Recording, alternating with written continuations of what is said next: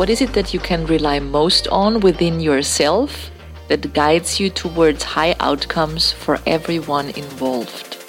Abundance through transformation. To live the life you love. My name is Sandra Marya, the Leadership Talks. Today's episode is with Baekelmans, a leader who is always questioning the status quo, who always wants to take it to the next level.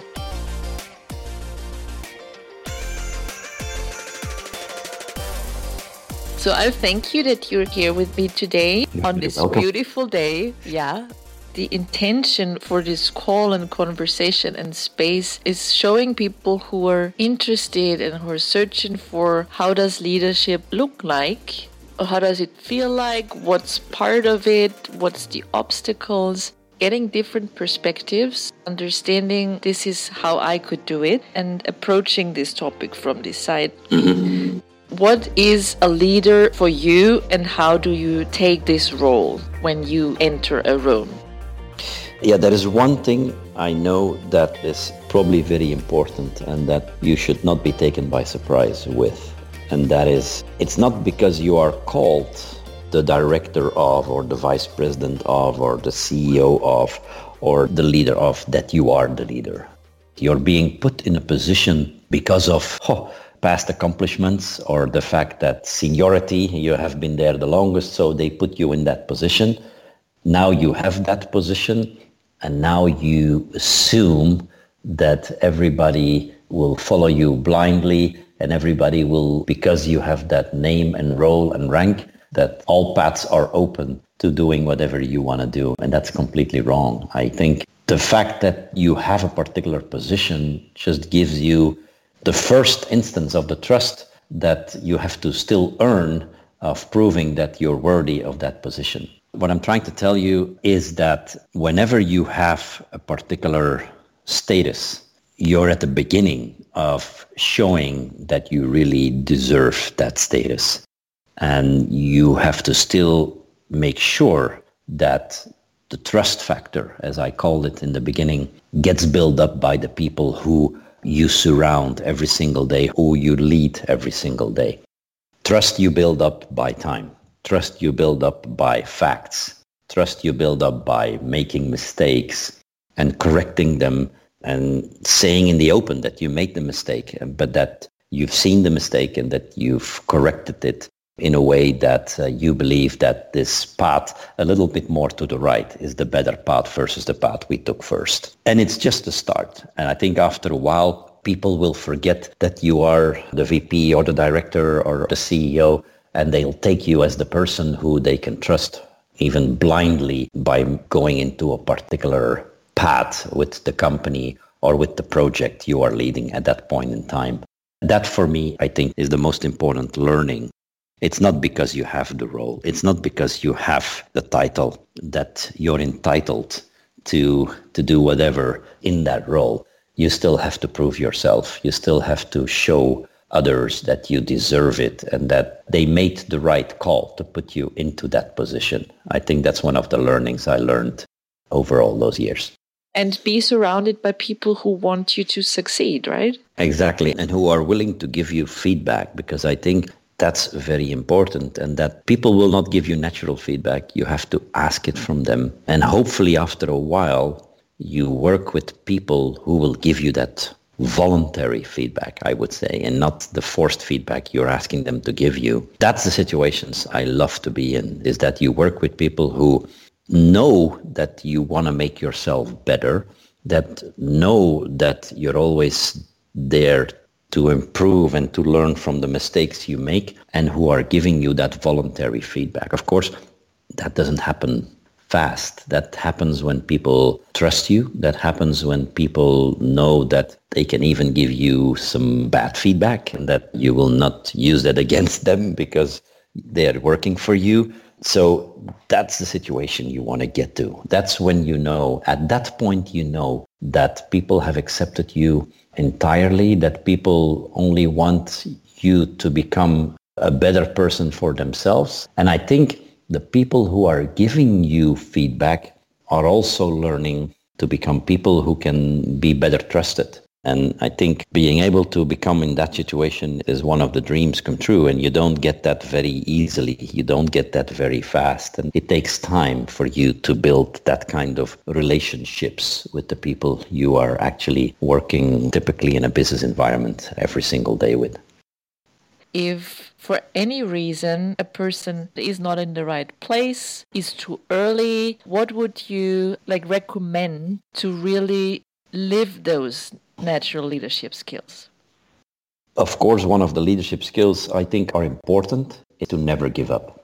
Because you're going sometimes out of your way to do things differently than other people do, because those things haven't worked for them, and you are the one who says, hey, let's do this differently because I think I have a plan. Even then, when it doesn't go right, you're never giving up. And the fact that you're never giving up and the fact that you want to give it another try and want to give it another chance, again, that for me is one of those skills you don't see all along. And that is for me an important part of learning to become a better leader, that even if it doesn't go the way you planned, because you have plan B, C, and D, that you're giving B, C, and D plans a chance. And the fact that people see that even if you have caught, a bad idea, or even if you made a mistake, that you're still not giving up and that you're not giving in to those mistakes and that you keep on going until you get it right. And that for me is also a very important of somebody who wants to become a better leader, is to really never give up. It's in my rule book number 1.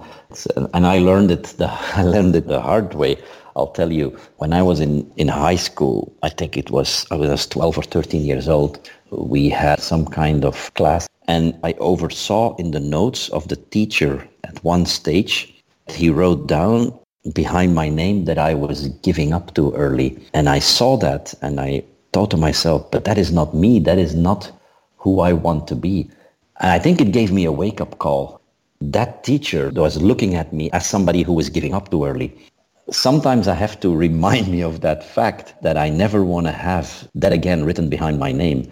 And it's one of those skills which are good and bad in a way, because never giving up also means you might never be happy with the result. And of course, there is that fact that if you're happy with the goal you reach, then be happy with it and don't try to reach the stretch goal and the super stretch goal as you might set it out, because people will also look at you as somebody who is never happy with the result about yourself, but also about what they have done for you or the team you have been working in together with them. So it's a slippery slope. It's a slippery slope and you need to be careful. But for me, never giving up is such an important characteristic of leadership, because you might not get it right the first time and you have to adjust. And the fact that you have changing ways to do things and that you're learning along the way, I think is so important. And so, for me, it's a very important characteristic of trying to gauge if somebody has true leadership skills or if somebody can become a good leader along the way. Yeah. So it is interesting how a simple thing that strikes you and how you don't want to be put into that corner.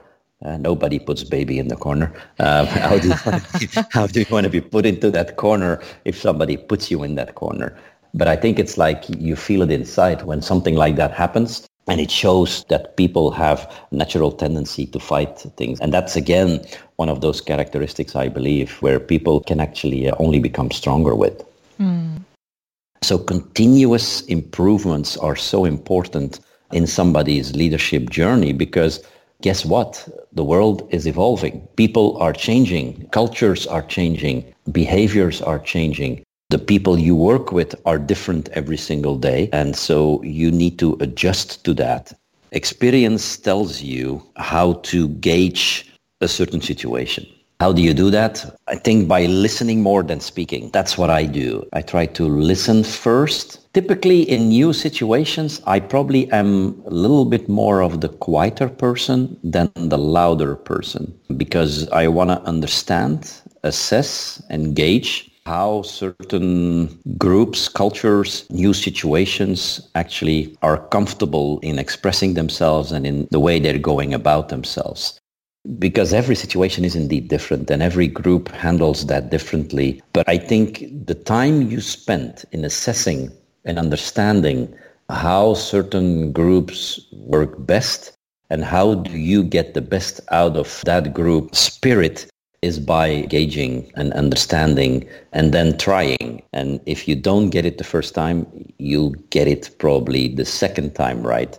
Of course, don't go don't go the hard route. Take something in between where you can adjust pretty easily the way you're going about changing. And every situation is different and you have to adjust your style continuously. You can't be the commander in chief all the time. Sometimes you have to be the collaborator. Sometimes you have to be a little bit more directive because the situation is changing and that group needs that kind of leadership style to be effective. The name of the game is adaptability. The name of the game is assessing the situation. And for me, understanding and learning, listening before actually doing has worked out the best. Beautiful. What was your dream when you were 9? Oh, as I said, I wanted to be a fireman and the dream, and I was a fireman. I did that as a voluntary person. In Belgium, you have professional firemen. I think you have 16,000 firemen in total. 3,000 firemen are professional, 13,000 are voluntary. Now, a fire doesn't extinguish between voluntary people and people who are doing the job. It's as warm to anybody, so you better know what you're doing when you go into a burning house to extinguish a fire or to get people out of that house. It doesn't matter if you are a voluntary or you are a person doing it for his profession. So having become a fireman, even as a voluntary, of course, I wanted to use my leadership skills in the fire office as well. I'm very lucky and happy that I did it because the leadership skills you use in the fire brigade are completely different leadership skills you're using in a business environment. I always say that if the people in my office or in the business environment would be as disciplined, and I know I'm using the word disciplined, but would be as disciplined as the people in the fire brigade, the company would do 10 times better. And the reason I'm saying this is because a fireman or people working in a fire brigade, even if they're all volunteers, they're so focused on a very simple thing. When we come back from a fire, the first thing they do when they come back is to prepare the trucks to go out for the next event. And you don't have to tell anybody that we have to replace the hoses, we have to get this or that replaced. So there is probably not more than 5 minutes work in every truck to prepare that truck to go out for the next call. But people do it naturally. People do it without hesitation. And that's what I mean with discipline. And again, if you have to make people aware of it and you have to call them and tell, make sure you prepare the car, the truck. No, if people start doing it automatically because they take their sense of responsibility, that's what I mean with discipline. If we would only have that in business, we would probably have much better pipelines and much better understanding of where the business is going to end and the financial situation would be a lot more in place. But again, of course, two different environments. In the fire brigades I've worked at and I've worked a lot with volunteers, and volunteers are driven by the fact that they wanted to become a fireman and they do whatever they can to be an as good fireman as possible.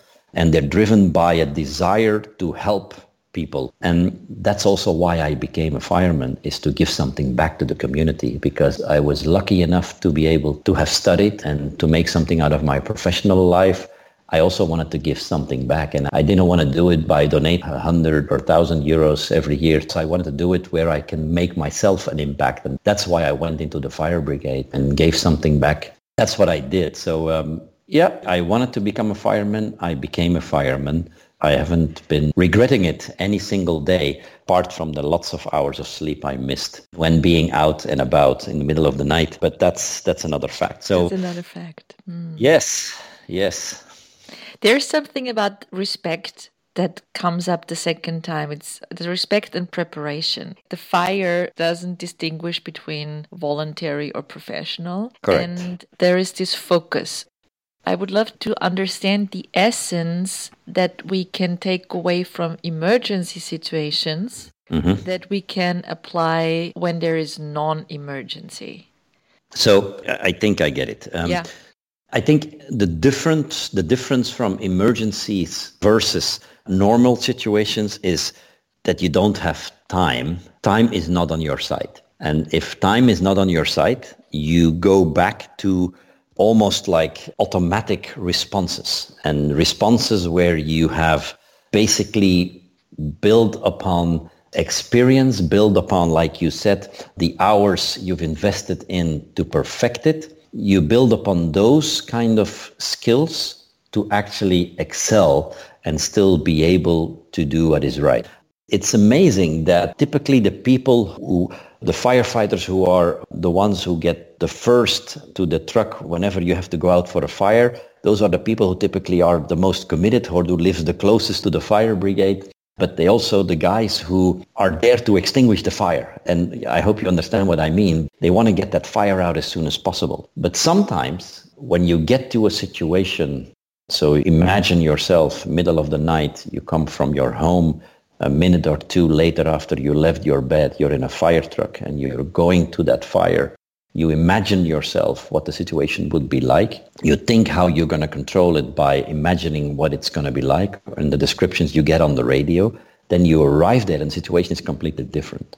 What people look at the first 5 or 10 seconds when you arrive there, all of the firemen are looking at you as the leader as to what you want them to do. You need to take in 5, 10, perhaps 15 seconds, you need to derive a strategy. And the amazing part of the fire brigade is that if you derive a strategy and you say, we're going to do it this way, and doing it this way, a particular strategy means that everybody knows their role inside out, that automatism, the fact that nobody has to ask you, yeah, but how do I lay the hose? Do I lay it this way or that way? No, everybody knows that. Everybody knows it because they've been trained, because they know, they understand. We've done this 1,000 times. So if you say strategy 1, 2, 3, 4, they know exactly what 1, 2, 3, 4 means. And there is no questions asked. Nobody's even doubting whether you got the strategy right, even after assessing 15 seconds. And you know why? Because they know that even if you got it wrong, that you will adjust it along the way to make it better, because you've been there a couple of times. So if you now apply this to non-emergency situations, you have a lot more time. And if you have a lot more time, for me, it's always a trap, because if you have a lot more time, you have a lot more paths, take forever to make up your mind. So what typically happens to me is that I typically make up my mind very rapidly, even in business situations. And that's, I think, the perfect mix between having the experience from the fire brigade, actually deciding about life and death, versus a simple business situation where you have to decide a particular route where we're going, or an investment we're doing, or a customer we're going after or not, or a deal we're not chasing anymore.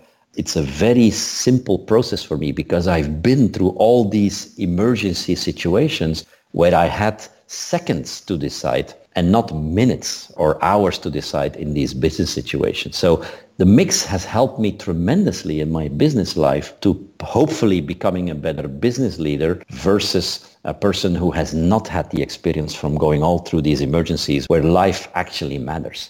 So to wrap this in a simple way forward is you should force yourself to be in situations where you're forcing yourself to decide in a timely fashion. And of course, not everybody can become a firefighter, but put yourself in situations where you are forced to decide and where you build the experience of forcing yourself to decide fast, because it will only allow you to decide more swiftly in situations where you have a lot more time.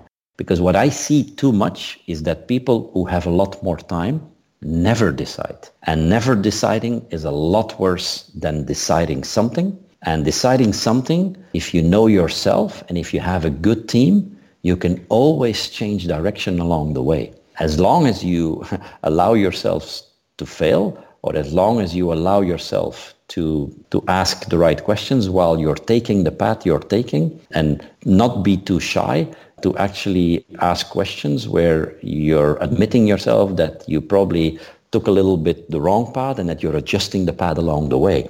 That would be my guidance upon learning from emergency situations and applying them to normal life situations. And I had the luck to really be in emergency situations, and I apply them every single day. So you have to force yourself a little bit more into that, because otherwise you never know, and you always have the luxury of time. And sometimes when you don't have that time anymore, you're going to get in trouble.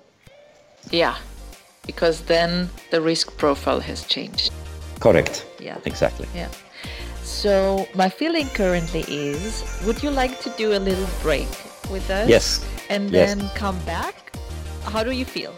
I'm good. We can do a little break. That would help me as well. Absolutely. Yes, super.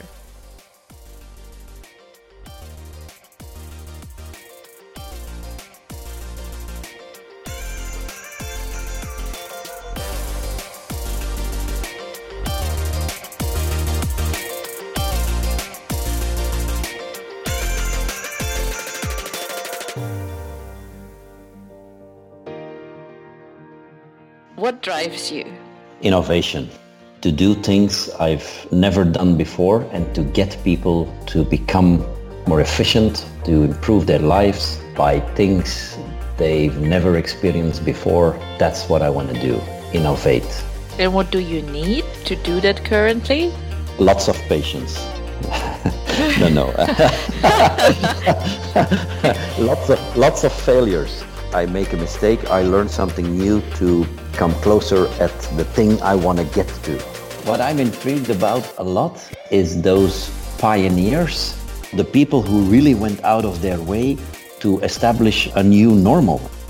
It's only when you really do it that you know you can, and that you will prove people that something is really possible. And that is what takes my agenda too. That is what takes my drive to move on and to get to the next thing I was thinking about.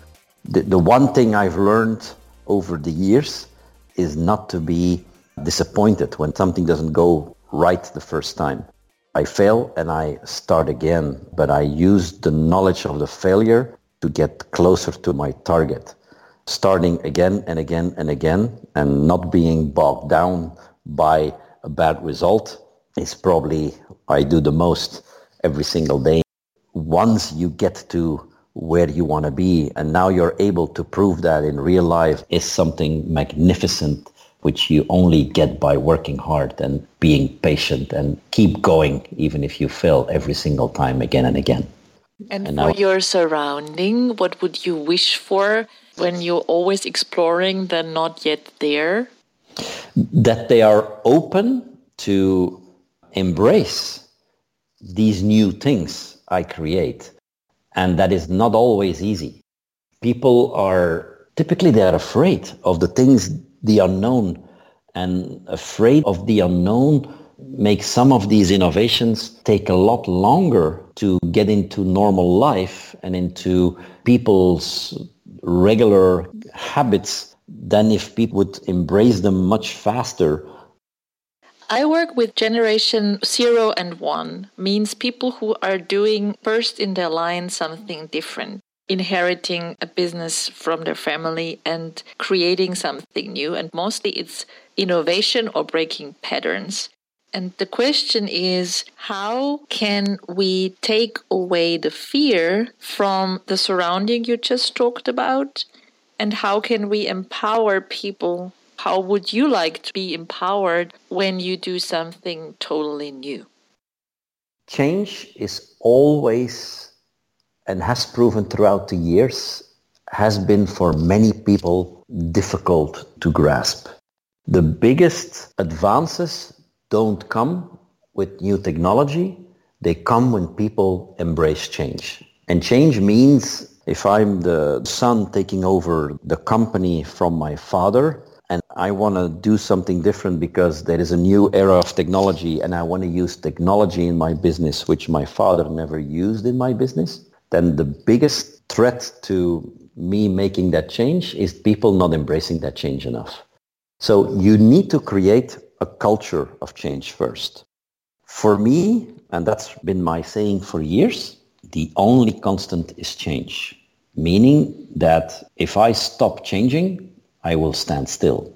And what I try to do in every person I deal with, if I have a new invention and I come with that new invention to investors who I need money from to create the prototype, then I need to make sure that they embrace that change. And so I need to make sure that I create a culture of change. What I would propose these people to do is that if they come from a family where change was never there and where it was not a part of their culture, I would first create a culture of change, that change is good, that change is something we need to do because otherwise we're going to be left behind. And I would show examples of people who have changed so that people start to embrace it. And then bit by bit, I would start for people to understand that change is a good thing versus a bad thing. And so once you do that, once you create a culture of change being a good thing, change creating opportunities, and the faster you can do something, the faster you can get to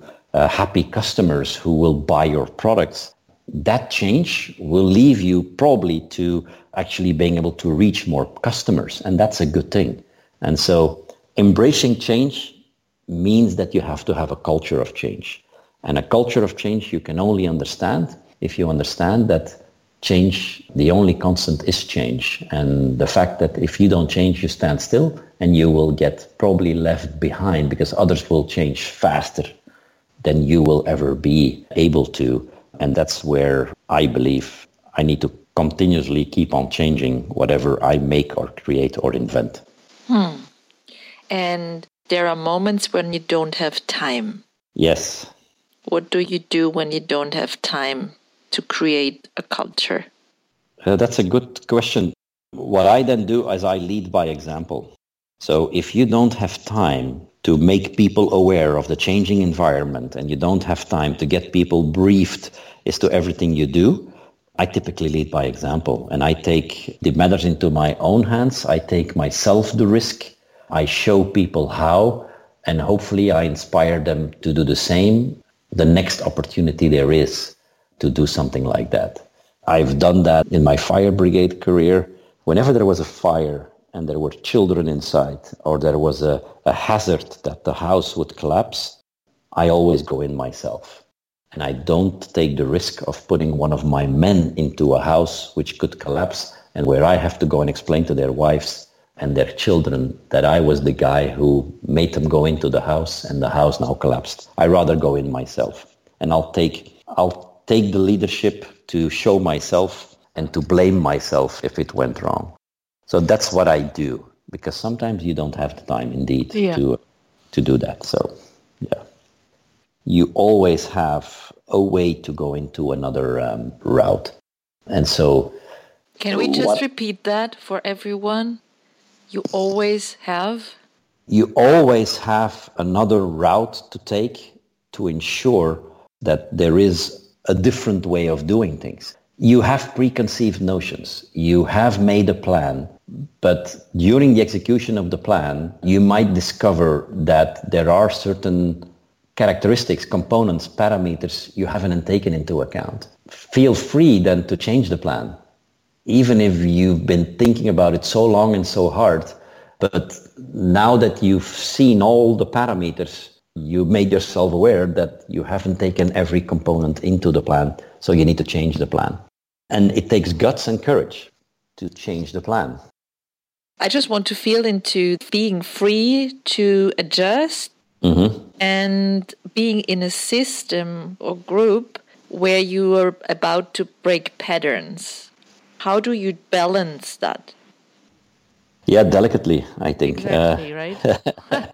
Very delicately, because if you go in there like a bull into a porcelain shop, you will break a lot of vases and it will become very expensive. So you have to delicately try to show the way in ways where you indeed break the pattern in the group and show that by adjusting bit by bit, you can go through a change and you can probably go the better route versus the route they're all walking into. But it's a difficult one. And typically, if you are the lone ranger there, it's tough. So you typically find friends who are people who understand and see the similar opportunity as you do and try to create bonds and friendships so that more than one person stand up and say, hey guys, I think we have to go this route versus that route. And this guy says it too, and he says it for another reason I'm telling you, and perhaps there is some reality in here. If it's a too dramatic change, you want to take little baby steps, and little baby steps are okay because you can prove with little baby steps that you're on the right path. And as long as you give them clear results, which you will achieve once you take a little baby step and then you take another baby step, and then suddenly, as I said in the beginning, the trust will be there and you can take bigger steps. So it's a delicate environment, and the baby step approach, of course, you need to be a little bit more patient. You need to allow a little bit more time. But once you allow the time to build up that trust, you will benefit from it so much more afterwards. You said before, force yourself to make decisions fast. Yeah. I feel that you have the freedom, or have created the freedom for yourself to make decisions, and if it goes wrong, it's still okay. The fact is that you create a culture where if you made a decision and the decision was not exactly the right decision, that you created a culture for people to accept that you're changing that decision. Yes, okay. It's for the that. Better. Mm-hmm. Yes, yeah. It's exactly that. That's it. So it's not about the decision, it's about the knowing that you will adjust. Exactly. And creating a culture that people will accept that, and the people do not think that you're a weak person or you made the wrong decision. No. As I said, the only constant is change, and the only constant is change, meaning that if we make a wrong decision, we adjust and we speak out that we're going to change it because, hey, this and this and this parameter have changed. We haven't seen that. So let's now make sure that we adjust to the new reality. And some people have a difficulty with, of course, that entire changing culture or that changing of decisions. And so the thing I invest quite a lot in is creating that culture, that making a change, that changing a decision is okay, because nothing in life is eternally the same. And it's fine to change, and it's fine to say one time this and the next time something else because of evolving characteristics of the situation. It's perfectly fine, but it's a mindset people need to have and need to be willing to accept, instead of being very rigid and once we've set a direction, we'll never change it again for the next 5 years. That is a culture I could not live and survive in. And I wish many of our leaders would use the same kind of characteristic. Look at politicians, right? Political leaders, when they made a decision and they want to show strength, they never change it, even if they know that it was the wrong decision. My God, call out your mistake. Show that you have learned from the wrong decision and adjust it. You will be a lot more respected than the person who is not living up to his decision and who knows who was the wrong decision, but he doesn't want to give in because it was my decision and I don't want to be looked at as a weak person. That's something I'm very cautious of in my own environment, in my team, and it's the culture I want to create for people to be comfortable in a situation of change. Tell me. What is it that you can rely most on within yourself that guides you towards high outcomes for everyone involved? You know, it's a blessing, but it's also sometimes it's not a blessing at all. But the fact I will never give up until I reach the goal is probably the answer to that question. Even if you don't get there the first time, if you don't get there the second time, but it takes you 10 or 20 or 100 times to get it, I will never let it go. Probably you can bring it back to that experience I had 12, 13-year-old. People who believe in what they do, who can prove it with results, are the people who typically inspire you and who never give up to achieve what they want to achieve. People who do not give up upon the goal and who are never happy to not have achieved that goal, I have a lot of respect and admiration for, and they inspire me a lot.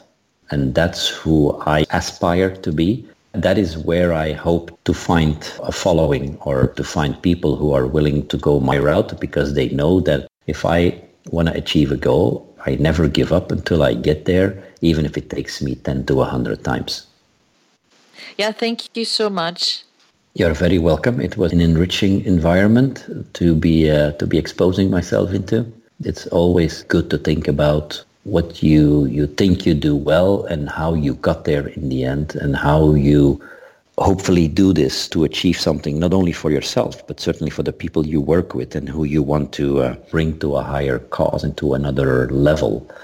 Because that's why you do it. You want to bring people to another level, and you want to get them to become better in whatever they do, whether it's your children who want to become a pilot, whether it's your brother who wants to learn how to be a better tennis player, whether it's the firefighter who wants to better be able to understand and how to read a fire instead of just trying to extinguish it, trying to read it first before you extinguish it. Or is the business guy who wants to understand how to do a better sale with a particular person. That's what I hope to aspire to be, as you can imagine. You learn it by falling down and by standing up. You learn it by making a mistake and by allowing others to also make mistakes. But first and foremost, by yourself making a mistake, by showing it to the others, by admitting your mistake, and then by changing the path and allowing yourself to create another path of success. And that culture of change, I think, is so important. I've learned that the most throughout my career. I try to do that every single day in different environments. Yeah, it makes life very worthwhile and very interesting. Thank you very much. Love it. Till the next time. Thank you so much, Thank Sandra. you. It was appreciative. I will always look out for a call from you, and we'll talk again very soon. Thank you. Thank you so much. Bye-bye. Bye-bye. Bye.